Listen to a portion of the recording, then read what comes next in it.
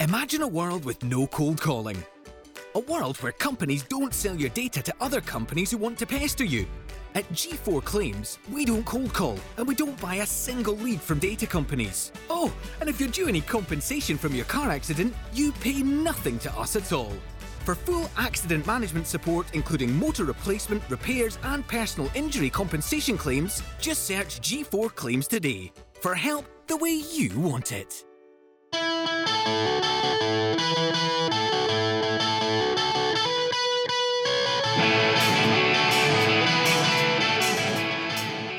Hi and welcome to this week's episode of the DW podcast.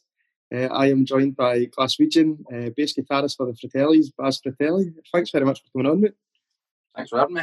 How are you getting on? What's been happening with yourself? I seem to be busy doing nothing. But there's always something to do, isn't there? I think that's very much the same as everyone, though, at this moment in time. Yeah, you always think you're going to, I can get this done, I can get that done, and before you know it, you've done nothing again. Is that a wee social recluse t-shirt you've got on there? Yes. Not that I'm sponsored or endorsed in any way. To be fair, it's a wee shop. Anyone's not been a wee shop down in Glasgow, aye. They're great now. Actually, the guy's one of my favourite designers, and the stuff he knocks out is just great. And I suppose I'm technically sponsored, so there you go. That's class. So what's been happening with the Fratellis then? Obviously, the new album was due to come out in April, was it? March, April? Am I making that up? March, I think it was supposed to come out at the end of March. And the tour was April? Sorry? And then the tour was in April? Tour was in April, that was it. But yeah, obviously, the situation just knocked everything back, which was disappointing because we had a nice year planned.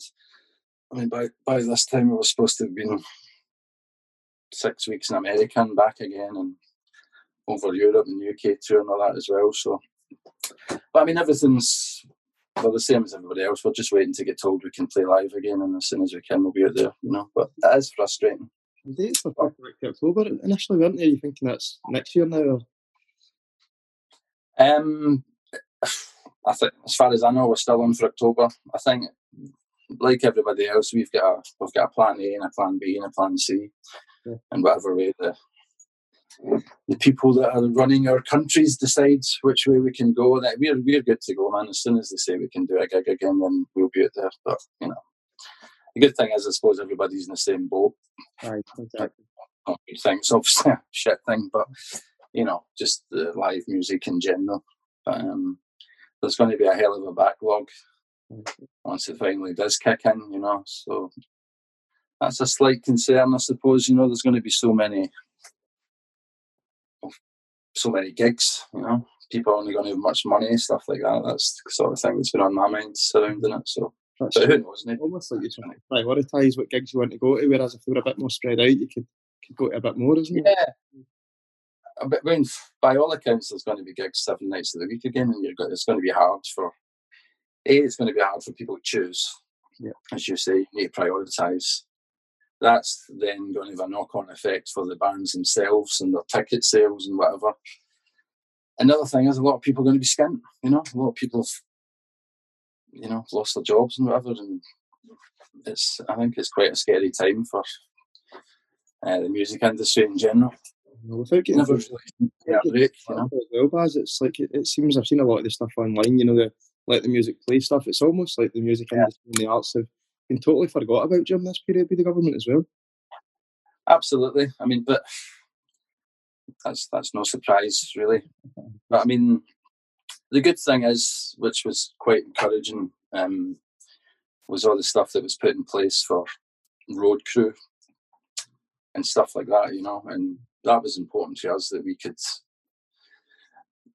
still ensure that our guys that work with us can get paid as well, So, because for the outside looking in, people see the Fratellis as yourself, John and Mince, but realistically, there's a whole crew there. You've got your light guy, your sound guy, your tour manager, your merch person. Well, that's the thing. I mean, we've got we're a family of 9, and they're a little family, of some of the guys I've been working with since the start. And that's just how it ends up being, because you end up spending more time with these guys than you do your own family. So, you know, if we don't work, they don't work. And the way it works, you're not in the luxury of sick pay and get furloughed and all that. So it was nice when the government announced whatever it is, that, you know, there's various initiatives and promoters and stuff organised some stuff. So it was just nice to see that these guys were covered a wee bit. But I hope that continues. I hope it's something they constantly look at and refresh as the things move, you know. As you say, it's good, and it's also good. I've seen, like, you know, bands are kind of doing some online stuff to support their roadies or support their tour managers, and doing some merch runs and stuff like that as well. It's been class. There's been loads of good stuff. I mean, at the start there was loads of there was loads of people doing stuff like that, and we looked into it ourselves. I think we went the route of we done the single with PP Arnold, so there was links to be able to donate to chosen charities and whatever through that, and we were lucky enough to sort of look after our guys on our own, and then they get the sort of government help as well. So, you know, but no, I did see it. I think the first person I seen doing it was Frank Turner. Yep. And he done a gig in his living room, which he tends to do all the time anyway, but in a good way. But he was the first person I saw that this is specifically from our road crew, and I think he had a target of $7,000, and he raised about 14 grand or something from, which is great that people can do that sort of thing. Right. It's been good. There's been some real positive things. As much as it's been a shit situation, there's been some cracking things. I mean, I've seen, obviously, your listening party with Tim Burgess as well, and we set for Glasgow St. Pauli as well. There's been some good stuff coming out of a shit situation. Yeah, I mean, I thought it was really encouraging at the start, where people were sort of rallying together. I thought it was, you know, people are right, this is what we need to do. Everybody was in the same boat. You know, everybody was locked in the house, so people were going out of their way to do. I mean, the listening parties have been incredible, you know, stuff like that. But it's just a shame that, I don't know about you, I mean, I lived in England, and I was something in Glasgow recently, but it just looks as if it's went back to normal, you know. Yeah. And you kind of forget what's going on, but there's still a lot of people sitting furloughed and all the rest of it, so it looked as if the sort of, I don't want to say community spirit, let's call it country spirit, whatever you want to call it, sort of dipped. Yeah. Which was a shame, because it looked as if everybody was like, you know, let's go on with this, let's do it. Mm-hmm. And until the stuff on Thursday night, and that is as much as it's a small tokenistic gesture, it's bringing people together that might not see him throughout the rest of the week now as well, isn't it? Folk are standing on their doorsteps clapping or whatever. I missed the start of that. Sorry, Derek. I'm saying, even though it's a small tokenistic gesture, almost like even at the start when you had people standing on their doorsteps clapping for the NHS, it's bringing communities together, isn't it? I suppose in a way. Yeah. I mean, I moved house the week of lockdown, which was quite stressful, and so then I moved into this new area. And normally I'm a bit of a hermit, do you know what I mean? I don't talk to anybody, I just keep myself to myself. But because of that, it sort of forced me out the door, and it was like, you can really avoid your neighbours. You know? So in that way, it was good, and it did bring people together. And as you say, it was probably the only time some people saw people during the week. You know, got some elderly neighbours up the road, and I know they appreciated it. And that's what I mean by initially when it all started. Felt like everybody was sort of looking out for each other, and then it just seems like it's just all went to shit, you know. No surprise at all, is it? It's almost like you take 2 steps forward and 3 steps back. It's totally. You know, the idea of running the country didn't fucking help it much either, you know. But as far as I'm concerned, as soon as old Cummings done his business, that was it. It was so many people that had been sticking to it rigidly and strictly, you know. That was it. If he can do it, then that's me. I'm doing it now. I mean, there was people that I know that particularly didn't believe in it. They were like, no, this is the right thing to do. You know, we'll stay in for the rest of it. Yeah. As soon as that idea took his blind drive or whatever it is that it did, people almost overnight. I mean, my local park across the road was like fucking Nebworth the next day, man, the next weekend. Taking the bass out and doing a show. I almost did. Honestly, there was 500 people out there. Taps off, cans. That was the very next weekend, and it was quite sad to see. That's it. Once you see the government doing it, you're falling in line. That's it. So it's only got themselves to blame. On a more note, let's take it back to the early days of the Fratellis. I mean, tell me if I'm wrong and correct me where I'm wrong, Baz, but you kind of broke onto the scene in 2005 with your EP. Was it first radio play was Jim Gellatly, I'd imagine? Yeah. That was brilliant. Jim was the first person to sort of pick us up and play us on the radio, so he played Creeping Up The Backstairs, and that was, I was talking about this to somebody the other day, that was just an incredible buzz, you know what I mean? To anybody that's in a band, you know, you hear your music on the radio for the first time, it's life-changing, and it is life-changing, because it eventually did, but what an incredible buzz. How did you meet John and Mince then? Because were you pals before? Did you get together because you were good musicians? What's the backstory to that? No, man, we were the sort of best example of putting an ad up in a music shop. Really? Yeah. I mean, there's been loads of different versions of it over the years. At some point, we were doing so much press, we just used to lie to see if they would check it and print it, and invariably they didn't, you know. So that's why there's all these fucking mad stories to begin with. But no, the truth is, excuse me, John put an ad up, linked to start the band. I had an ad up, and Mince had an ad up, and we all sort of phoned each other. No way. And as luck would have it, was it in a music store or in a magazine? I was trying to remember. Yeah, it would have been. I mean, I'd been, you know, yourself playing in bands. That's what you do. You stick ads up. So I think at the time it might have been McCormick's. I'm trying to remember if that was still there up in Bath Street, but it would have been like Sound Control, places like that. But as luck would have it, we were the only people that phoned each other. And there is some funny stories behind it. I mean, I remember, I think I took John's ad down so nobody else could phone. No way. So maybe that's how it happened. When so I'd phoned John. Mince had he didn't want the band he was in at the time to know he was looking for a new band. Cheating on them. Aye, so you know what I'm telling you this. Mince's name's Gordon, right?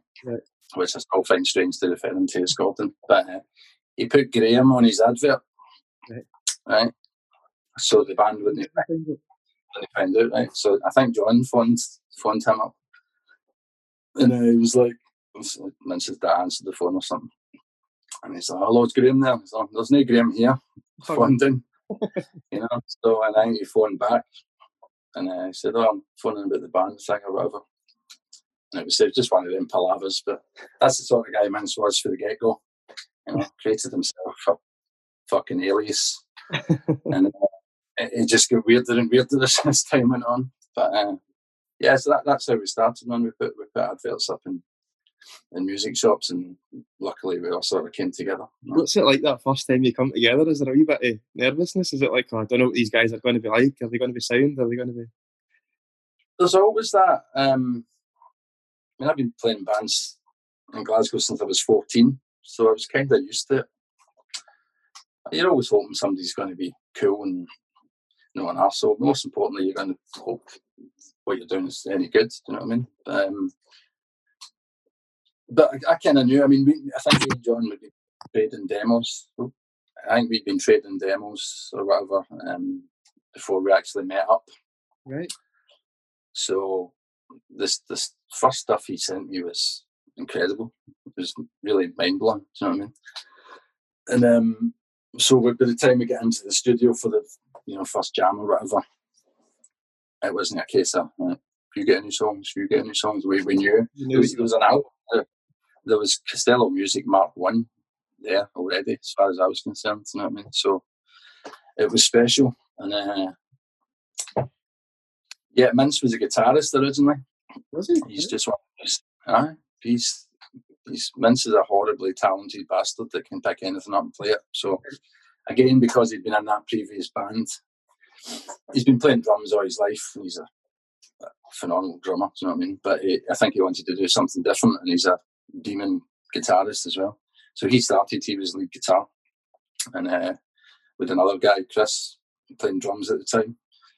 So we started as a 4-piece, and we done 2 gigs as a 4-piece as well. Where was your first one? Where you played? Yeah, I need to get this right, because we said the first gig was O'Henry's, which is now called across for the Horseshoe Bar. It's a wee Italian bar. You go downstairs to it. Oh, right, yep. Down that wee lane. No, Aye. Up the top. Aye. I know exactly where you mean. It's next door to a carry-out shop almost. Probably. There's an amusements in the corner. Right.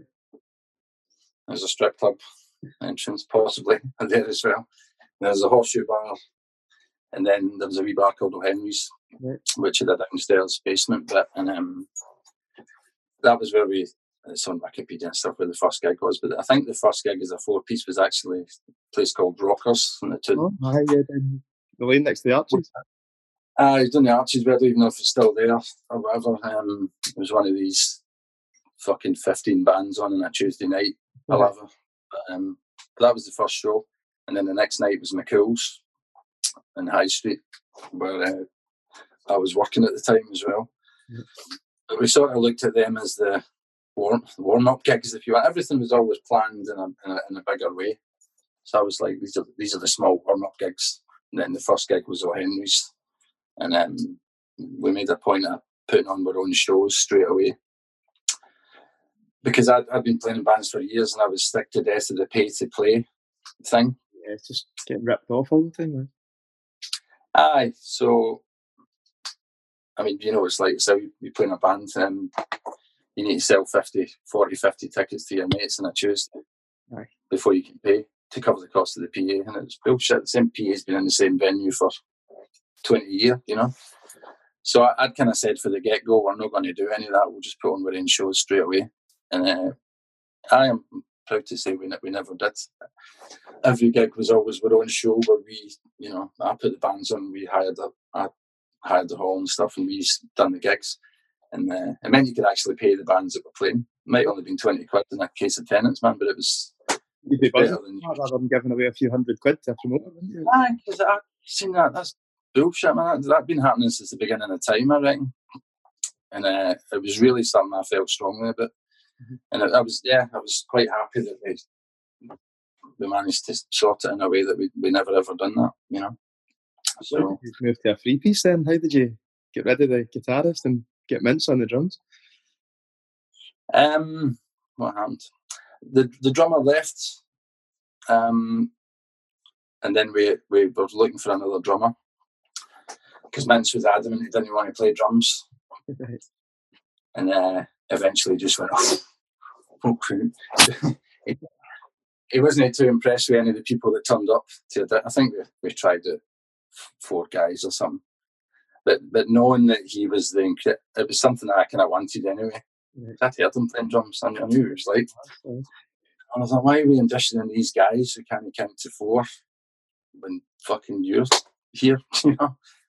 So he was adamant he didn't want to play drums, but thankfully his fate would have it.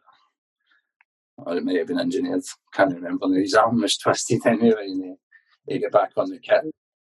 Yeah, and for that moment onwards, man, I remember the first rehearsal was I'm playing guitar, and which was incredible. And then I remember the first rehearsal was a 3-piece. But for me, that's when I was like, right, this is it, man. This is dynamite. And there was no. I'd always kind of wanted a 3-piece anyway, because at the time there was no amazing 3-pieces. And I was thinking a 3-piece, you've got nowhere to hide, you know. There's nobody to hide behind. And I was sort of going for a Nirvana / Supergrass vibe, just right in your face, you know what I mean? And that's what we had as soon as we started playing. So there was a connection there right away, because it seems like certainly in the early days and even more recently as well, you seem like he's a proper good pals as well as bandmates, you know. It's which can be deceiving. No, there was a connection straight away, and it sounds silly to say it, but I knew straight away, man, that band was going to do something, and it sounds it sounds silly to say, but I just knew. I knew how good the songs were. But even it's not that silly, because you've been playing in bands for a good few years by then. You've probably known, the stuff I've done before this is nowhere near this level. This is something special. It was, but at the time we were still a new band. I hadn't really done any gigs or anything, but I think the difference was that they had to learn their instrument. Yeah. You know, we were all, I'm not blowing my own trumpet, but we were all good at what we did, you know. Yeah. So straight away we were all good players, I reckon. And I just knew. I honestly just knew. I was like, this is the one that's going to do something, which was good, because I kind of decided this was my last crack at it. Because I was, I remember thinking, I'd been travelling in America and came back, and I was like, right, I'm going to have one last stab at trying to do a band. I was getting fed up with, again, Tuesday nights and sleazies with 15 bands on the bill, try to drag your mates in and all that. So I was going to look to do something that I probably wouldn't have, but that was my plan at the time. I was going to say, if this doesn't work, I'm going to do something else. And thankfully it panned out. The first single, was it Henrietta? Went straight to top 20? Aye, that was a shock. Yeah, because we released the EP first, so yeah. I mean, I always think Creeping Up The Backstairs was my first single, which was off the EP, but the first single off the album was Henrietta. And it was weird, because I'd never considered the charts. It really wasn't in my orbit, see, when we were putting that together. I wasn't thinking about getting in the charts and all that.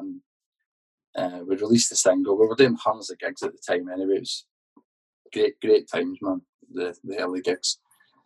And the manager phoned or whatever one day, and he's like, it's number, I can't remember, I think he went in at 11 and it ended up at 19 or something. He said, oh, you're in the charts. And I was like, fucking hell, it's something I hadn't even considered. Then a week later, you're going on Top of the Pops.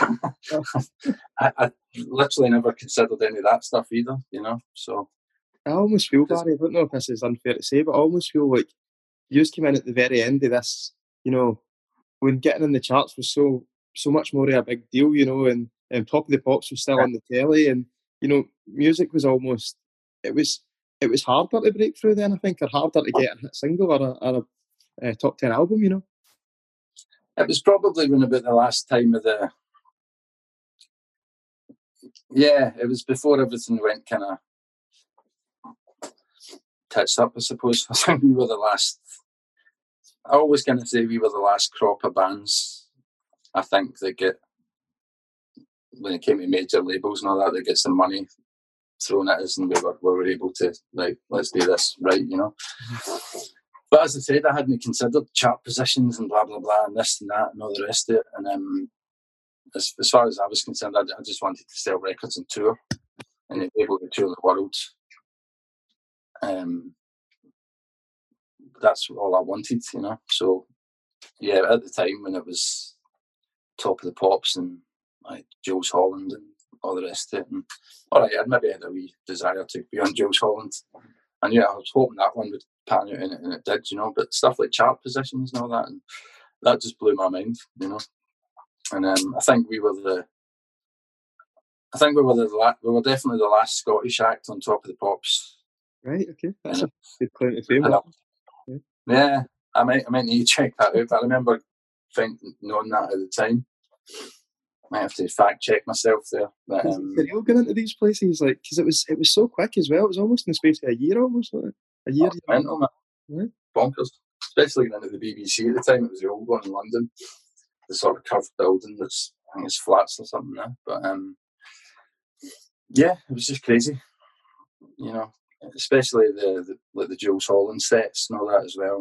And you grew up watching it, right. You know. All of a sudden you're standing there. And you realise how fake everything is. Where's the sound coming from? What's he doing? How can I more bass? No, it's just the whole thing was just bonkers. But you didn't really get I didn't anyway. You didn't really get a chance to go, all right, this is what's happening.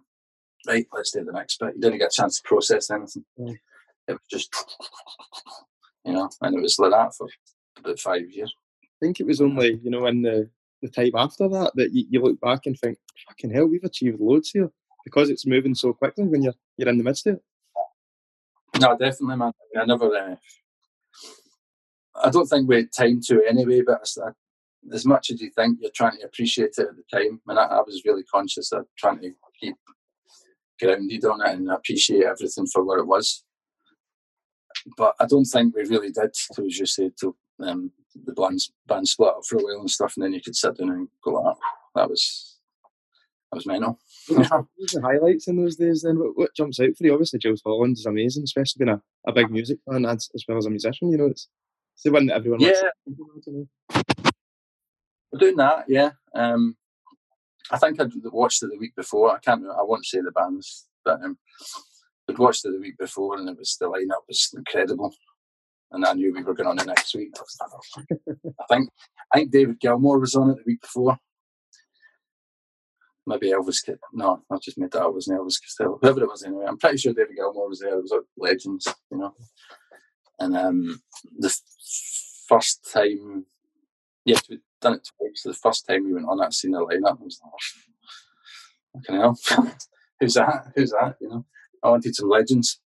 Turns out we were the legends that week. But we'd done it again when the second album came out, and we were on with Robert Plant and Spiritualized. It's amazing. And that was one of the highlights, man, because I was a big Spiritualized fan, and I ended up getting really pally with Doggin and Kev, the guitarist and drummer. We're still really good pals to this day. But the highlight of that second time on Jools Holland was fucking Robert Plant on watching us, And when he was stunning doing his Robert Plant thing. And that's what I seen at the end. We finished playing, and I'd met him just trying not to make an ass of it, And I looked up, and Robert Plant was just stunning on that. That's something I'll never forget that, man. That was incredible. And Jools Holland introduced me to him as well. That was quite nice. So I was wanting a picture. And Robert Plant said, but it seems like that was a good experience for you. That was a good one. I'm a strong believer in that, but sometimes you just have to. I mean, when the hell else are you going to get a chance to meet certain people, But that one was good. He was doing the album with Alison Krauss, Rising Stand or Rising Sand. So it was all T-Bone Burnett was his MD. The band was all these incredible session players and everything. And his bass player was this hotshot upright bass player from America. And he came over to me. There's another thing. This guy who's amazing came out to me, and he's like, "Wow, I love your sound and all that." And he says, "I've never played electric bass before, but watching you doing that makes me want to play it." No way. And I was just stuff like that. It's just mind blowing. I mean, these guys. He was a super nice guy. He didn't have to come over and say that. So getting these wee things along the way was all the sort of, accolade, if you want that. Didn't need, but that was nice, stuff like that. I almost feel like boys from Scotland coming through sometimes have this, inferiority complex built into them. Is there ever a time where you think, I shouldn't be here, even though that you've earned the right to? There must be times for you. Probably every gig. But, no, there's certain moments. There's other ones, playing with Pete Townsend.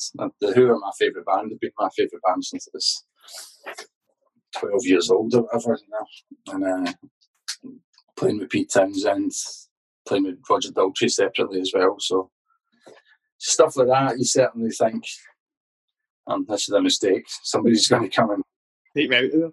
The plug in a minute, you know what I mean? And or wake me up. But yeah, stuff like that happened to you is just absolutely mind blowing. And it was a roller coaster at the time. And when you look back at stuff like that happening, that's incredible. That's not the norm. But the funny thing is, at the time, you're like, of course Pete Townsend's going to come on and play Going Nuts for Happy Face in Texas, and we're going to play the Seeker. Of course, Daltrey wants us to play the Seeker with him at the Royal Albert Hall. That's just what you do. It's hilarious. That's not the norm. And it's scary when you get to a point where you think, oh, this is just must be what happens. You know, I mean, it happened quickly, but he's deserved it, Murray. You know, it wasn't he for the hard work, and I mean, he's worked constantly as well. It's not as if he's were sitting about doing nothing. It was hard work. No, I mean, yeah. Thanks for saying. I mean, it is annoying sometimes when you read things about and people are like, oh, it's overnight fucking success. No, that wasn't overnight. It was, you know, it's just rightly pointed out kindly that it's hard work. Do you know what I mean? But even when you're starting off, it's hard. But I like to think we'd sort of done the groundwork, as I said earlier, in other bands. Yeah. So by the time the Fratellis was ready to roll, we kind of didn't start there. We started there a wee bit, you know. Yeah. In my head, that's the way I see it anyway. And then the hard work started with touring and all the rest of it, and grafting, you know. I suppose once you get that first album and it goes, what was it, number 2 in the charts, maybe number 2, number 3. Yeah. You know, it's how do you follow this up? And was there ever a worry about that, or was because as you say, you know, the songs at first, the first time you heard them for John, you knew they were masterpieces. Yeah, funnily enough, that wasn't the songs that ended up in the album. Really? Yeah, that was again. I was trying to think about this thing when I was doing the listening part the other day. Yeah. Which, incidentally, I had loads of amazing facts and funny stories, everything lined up for it, and I forgot how fast Costello music is.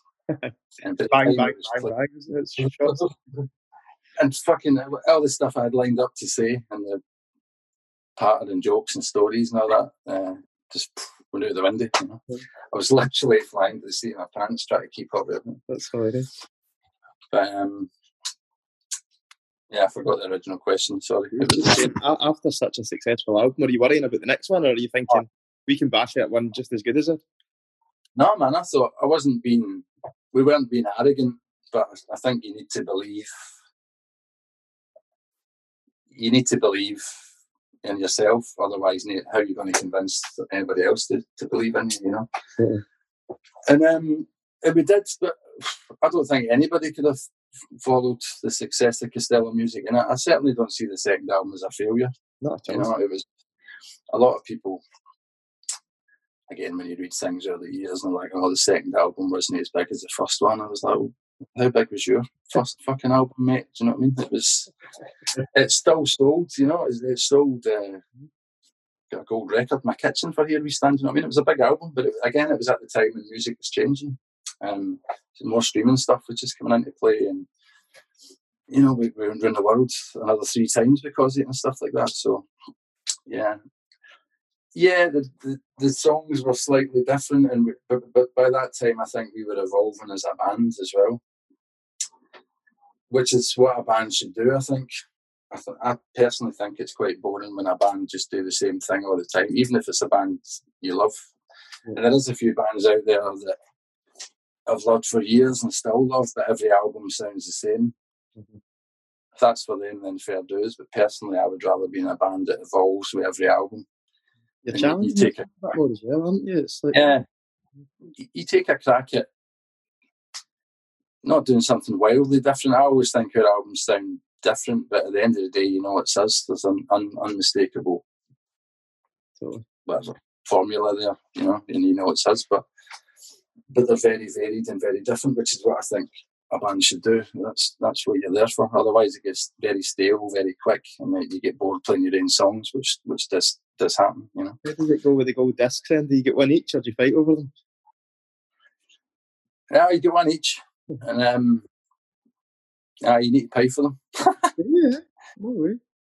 Yeah, or somebody else pays. I think the management paid for them. Right. Yeah, awards and stuff like that, they only give you one, which I thought was funny. Like at the Brits Awards, when you go up and you get your awards and all that, and they give you go back and take a photo with it, and then they fucking take it off you. No way. If you want one, you need to pay 300 quid each or whatever. Do they really? Yeah. What's that? I imagine it's the same award. I think they've got like 4 or 5 on the night. Right. In case there's a big band or whatever that comes up and you'll get one each. But you get in the back and you stand in there and take your photos and all that. The back. Worked off. Shocking. If you want one, you need to pay for it. That Brits Awards speech was brilliant as well. I always remember that. You know, it was. I thought it was speech. Aye. Oh, mad. Another mad night. Just chaos. Do you feel that? Do you feel that these things that you need to behave yourself, or do you think, let's just be ourselves? I think we were always ourselves. Yeah. Again, it's something I was proud of. We never pretended to be anything that we weren't. We weren't an uber trendy band for Glasgow. We were just three guys who were fucking really good at playing, and we were on an incredible wave, and we, you know what I mean, and just went for it. And my theory at the time, and still was I owe this to my 16-year-old self. So if I'm in a position where I can stand on a table with a bottle of champagne and watch Oasis, I'm going to do it. Do you know what I mean? So I made these promises to myself as it went along. And that was the highlight of the Brits Awards night for me. That was a really special moment. It was after we got the award, I was very calmed down and I had a drink and stuff. I think Oasis were getting their lifetime, or whatever it was, lifetime achievement or whatever. Me and John were stoning on the table. That's class. Two magnums of champagne, watching Oasis singing rock and roll stars, singing and screaming at the top of our voices. Mm-hmm. And, you know, that's the moment that you're waiting for, do you know what I mean? And that's one of my happiest memories for that time, you know. That was a real moment for me, you know. Then it all went downhill. It's these bands, isn't it? These bands that you grow up watching, thinking, fuck's sake, they're amazing. And you're in a room with them, you've won an award at the same award show as they're playing it, you know, you're part of that now. Yeah, it was mental. I mean, that night particularly, just loads of random shit happened that night. I think Mince had a piss next to Steven Tyler for Aerosmith. And Mince said to him, Steven Tyler's wearing fucking sparkly pink trousers or something. And Mince was like, nice trousers. And Steven Tyler told me about nice trousers, you know, just daft stuff like that. But these are the things that stick in your mind. Yeah. Steven Tyler for Aerosmith. You know? Like I said, the Oasis thing, and I'm sure there was other mad stuff that happened that night. I can't quite remember. It's a bit hazy now. We went to the Oasis after party, right? Which was, you know, there's famous stories about that night where Noel Gallagher was behind the door, letting people in and out. So people were turning up, and he'd say to the bouncers, "Nah, he's not getting in." So we get in that night. So I like to think we were doing something right. Right. Yeah, but just stuff like that. The whole thing was, as I say, it was chaos in an amazing way, and it was all going 100 miles an hour, you know, all that stuff. So you're just holding on for dear life. Yeah. Was it 5 years or so between the second and the third album? Roughly about 5 years, so something like that, 4 or 5 years. Mm. I remember thinking at the time we were apart longer than we were together. Right. The first time round. Yeah. But I mean, even that, the very fact that we got back together was brilliant as well. And we got another crack at it, man, another bite of the apple. And we've been doing it ever since, you know. And of course it wasn't as crazy and as mad at the time, but, you know, I still earn my living playing in a band and touring the world, you know. So, all right, you're not on Jools Holland anymore and fucking drinking champagne, watching Oasis, falling off tables and stuff. But we're touring the world. We're a working band and we're still doing it. And that's something I'm very thankful for as well, because, you know, a hell of a lot of bands, they come out at the same time as us, you know, if they're still together, they can't get out of the country. You know, we still go and play in Japan and China and America, and we're very lucky, you know. As we said earlier, we put the graft in early on and went to all these places, and luckily by the time we get our shit together and get back together, they were all still there, you know. So what's it like being on the road in America? Three Scottish guys and your six pals that are, you know, in the van with you? Is it unreal? Absolutely incredible. And you've These got are the on there. I know that you had the North American tour that you've had to reschedule as well, this year. Yeah. Well, we've been lucky. I mean, we've been touring constantly in America. We never cracked it by any means, but it depends on your definition of breaking America or whatever, but we can go and play to 2,000 people.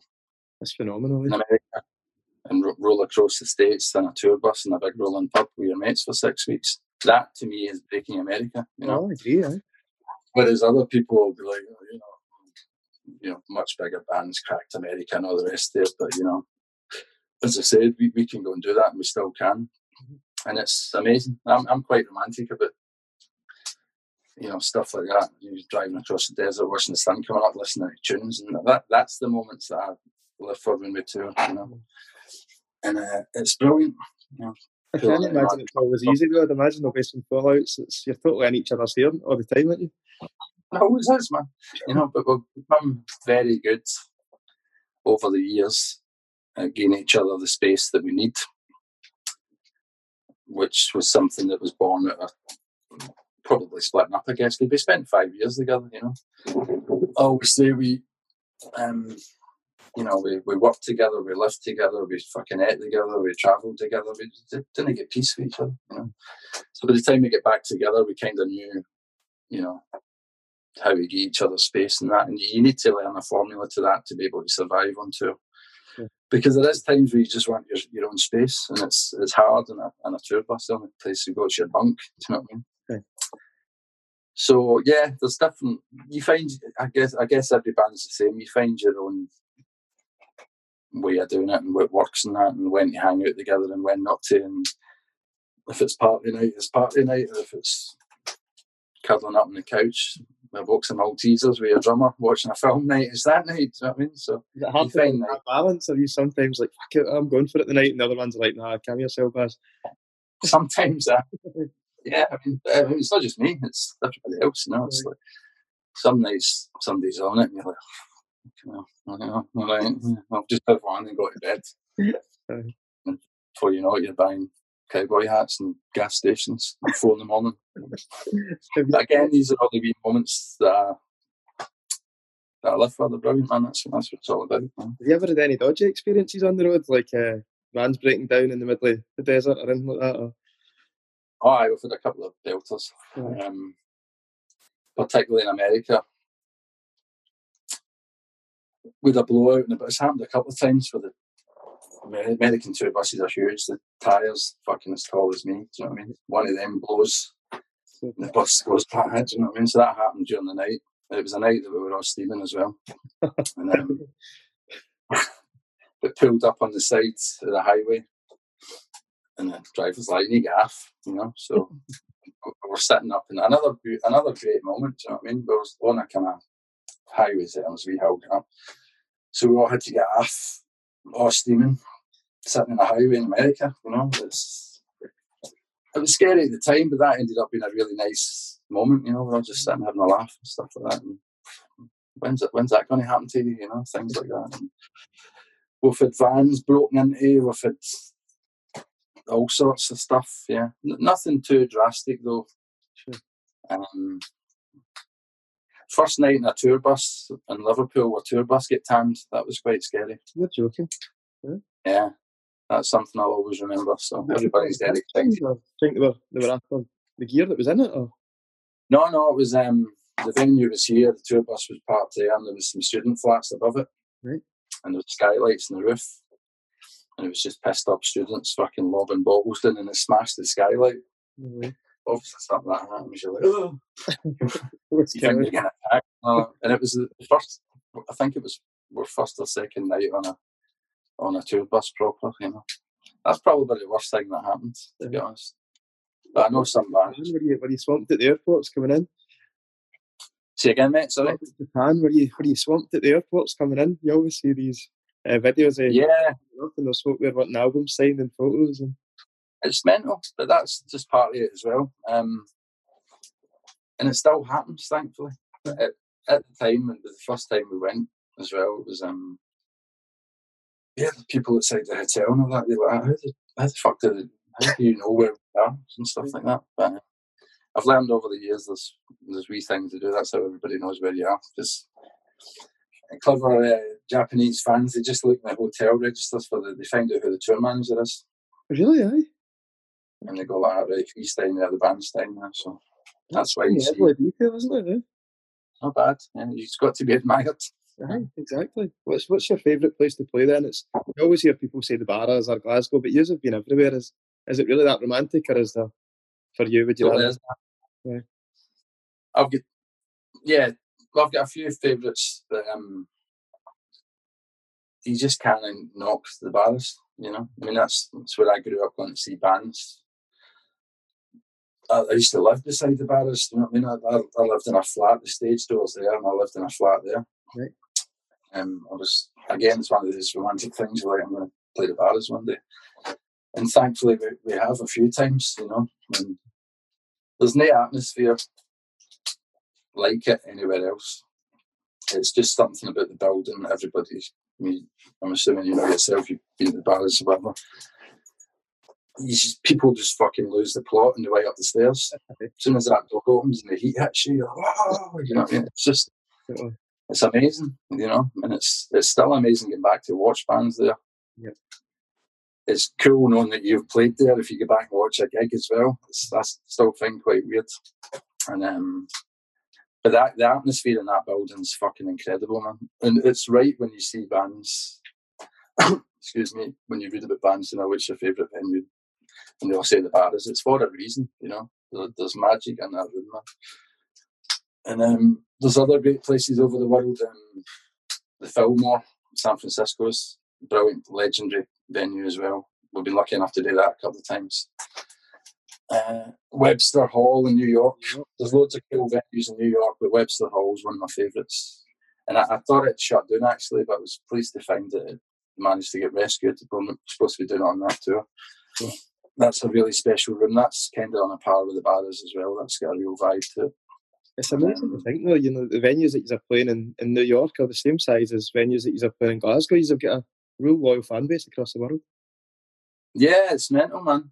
But I mean, like I said, we put the work in at the time. Yep. And of course we lost people when we split up and all the rest of it. But we can consistently play to that sort of amount of people. I mean, as you get across America, you get to smaller places and stuff, and there'll be places where you'll play because it's on the way. But it's good you can play, you know, 2,000, 1,500, 2,000, and the next day you're in Phoenix playing to 300 people. That's class. But I quite like that because just, you know, get up and down and keep you on your toes, you know.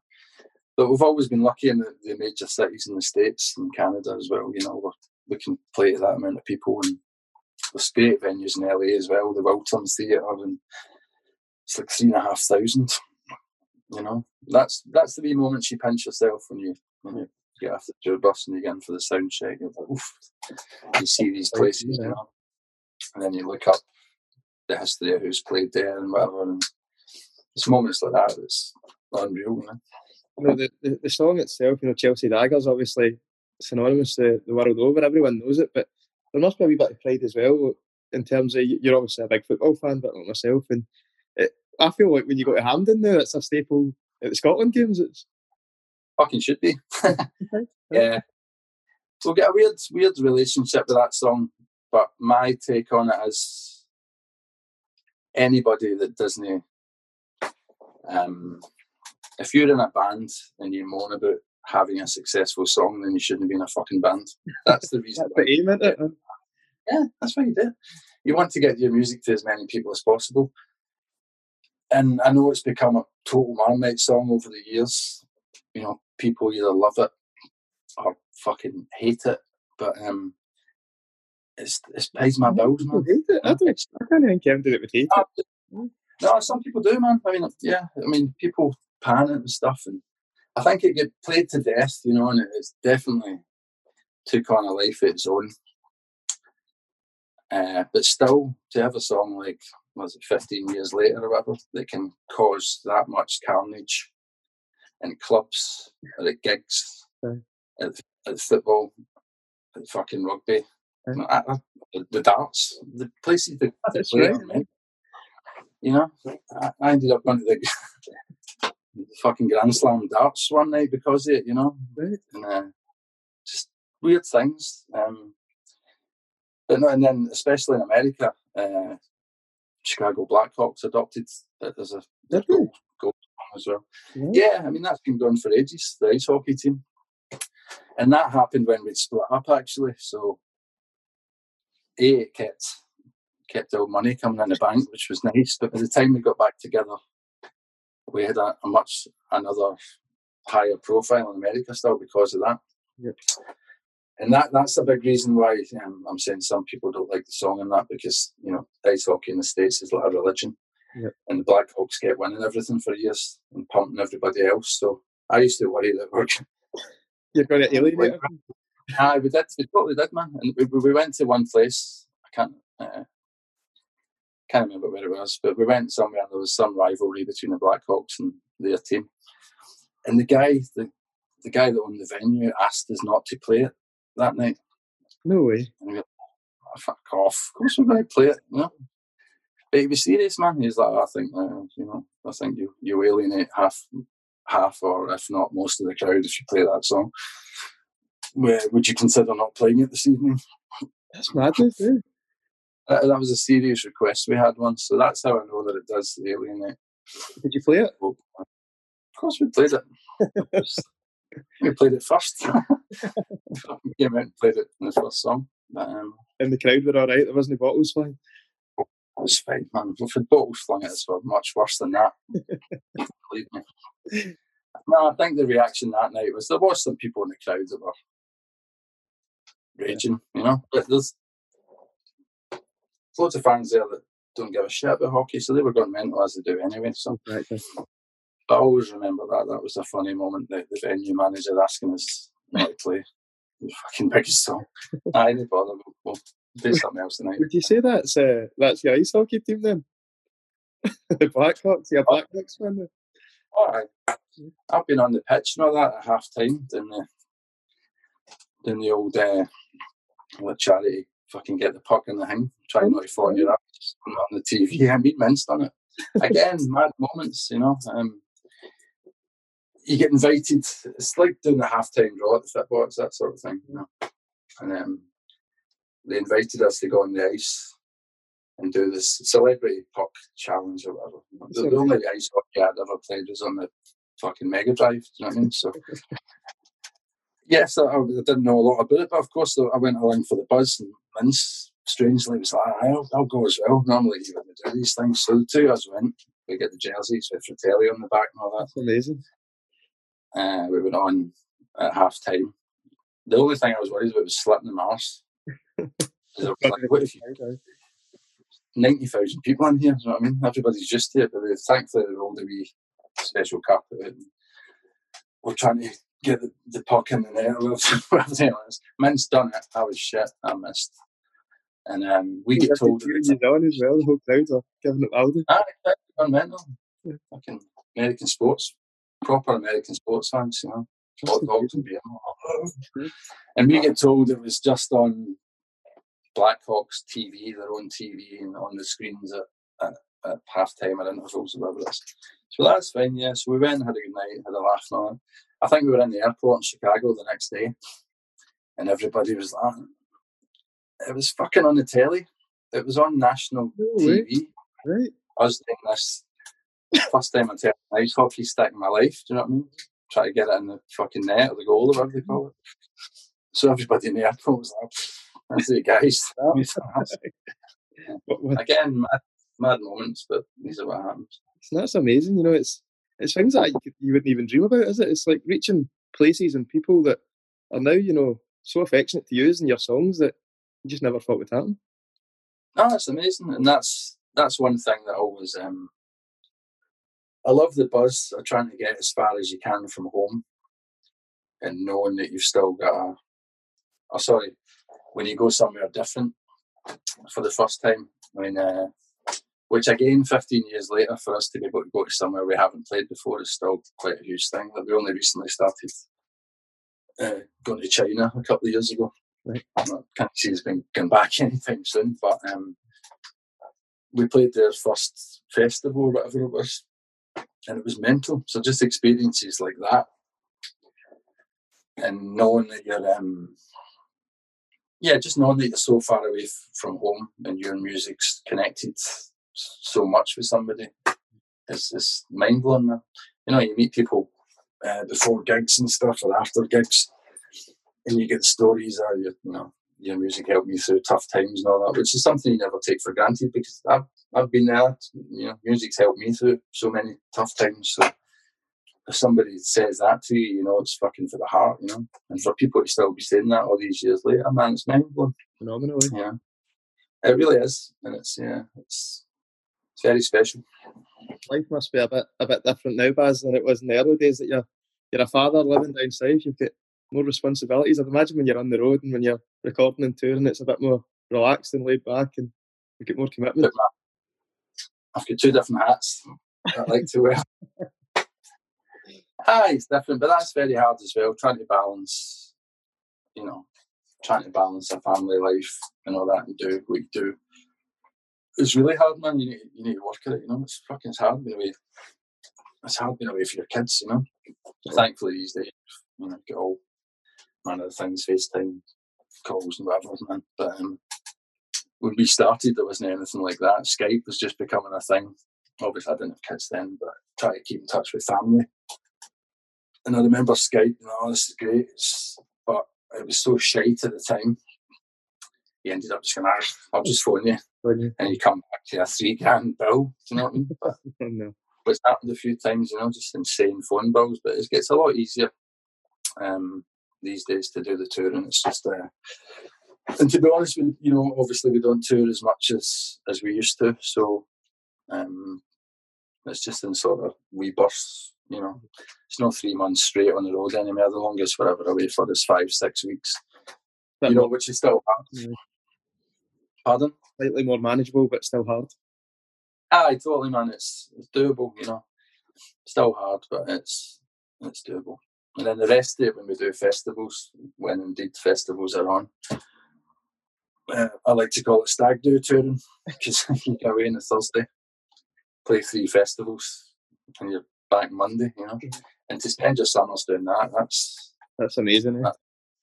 It's great, man. Because again, it does feel, you know, I say it in jest, obviously, but it's I call it stag do tour, and that's what nobody else refers it to that. But it's you get away with your mates for the weekend, and style and a rolling pub, you know, calling into these festivals, and you're back on the Monday, then you've a couple of days to recover. And back in. You fuck off on the Thursday or the Friday again, you know. So, would you ever take the family with you? Would you ever take the kids to festivals? Or? All the time, man. They love it. Yeah. You know, obviously, logistics aside, but we do a lot down here in England, or, you know, if it's within a couple of hours. And they've grown up going to festivals and stuff like that, so they love it as well. They're very spoiled, though. If we go to a festival that we're not playing it, and they maybe not get their pass, they're like, I want to go backstage. Yeah, so it's nice to ground them and say, no, you don't always get fucking you're into a bus to play in. But yeah, they love it, man. And it's something that we, you know, we're all missing. I'm missing playing with them and going. They're missing getting to go as well. It's that's something else I hope is going to get rectified soon. What's the future hold for you and the band then? Obviously, most things are pushed back till next year, but it looks like it's going to be a busy year and exciting as well. Hopefully the album will come out in October.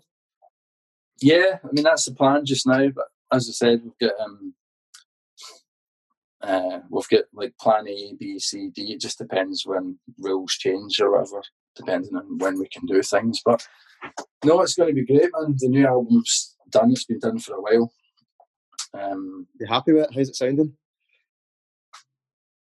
Pretty fucking good. Yeah, of course, I'm going to say that though. I'm really pleased with it, man. You know, we're trying to build on I think with the last album we put out, we sort of went up a wee notch again, and you just need to try and keep building on the momentum, which is hard when you've got gaps between your things anyway. Then you get fucking worldwide pandemics thrown into the mix as well, so that possibly put a couple of spanners in the works. But with a lot of cool things planned, man, for this album. You know, we made some changes behind the scenes and management and stuff. A lot of really cool, exciting shit planned that we had to retime and stuff to make work on the album when it eventually comes out. So I'm just hoping that all that still comes off as well, because it was shaping up to be a good year. And just more of the same, just as I've been prattling on a bit, man, just getting on a bus with your mates and playing your guitar loud and getting paid for it, you know. Where did the album name come from, Half Drunk Under a Full Moon? Is it from a certain moment in time or a memory that you've got together? Or? It's just from one of the lyrics, one of the new lyrics on the album.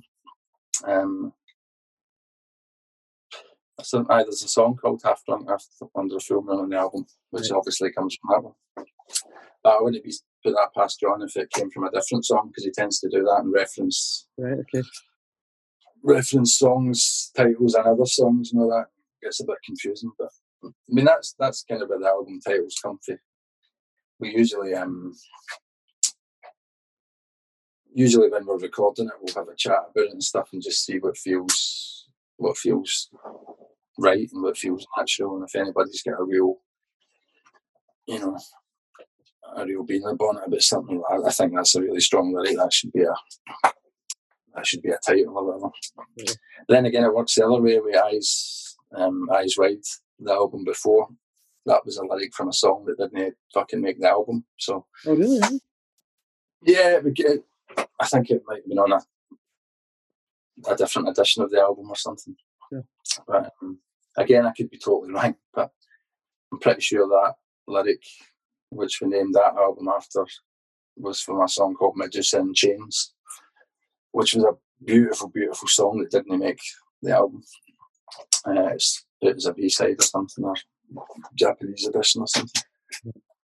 Excellent. Well, it's been an absolute pleasure, Buzz. Thanks so much for your time. Really appreciate it. And I'm looking Thanks for having me. Back out on the road, hopefully soon. God knows it probably won't be soon, but hopefully soon. I hope. I'm crossing my fingers. I mean, I obviously want it for us as well, but I want it for everybody. You know, there's so many bands sitting about. What I was thinking about the other day was, can you imagine the volume of music that's currently fucking sitting holding back on the hill? Right. Can you imagine the amount of tunes that people are sitting on just now? I think that's one of the good things to look forward to with this. Yeah. There's going to be such a backlog of. There's also been a lot of shite on the internet, I've noticed as well, because everybody's in the house. But I think there's going to be some amazing work coming for people, and it's exciting. So once gigs start to happen and stuff again, it's going to be good, man. We can get back to normal and go on with it. Absolutely. Brilliant. Well, thanks very much, Barry. Really appreciate it. Thank you, man. It's been a pleasure. Thanks for having me.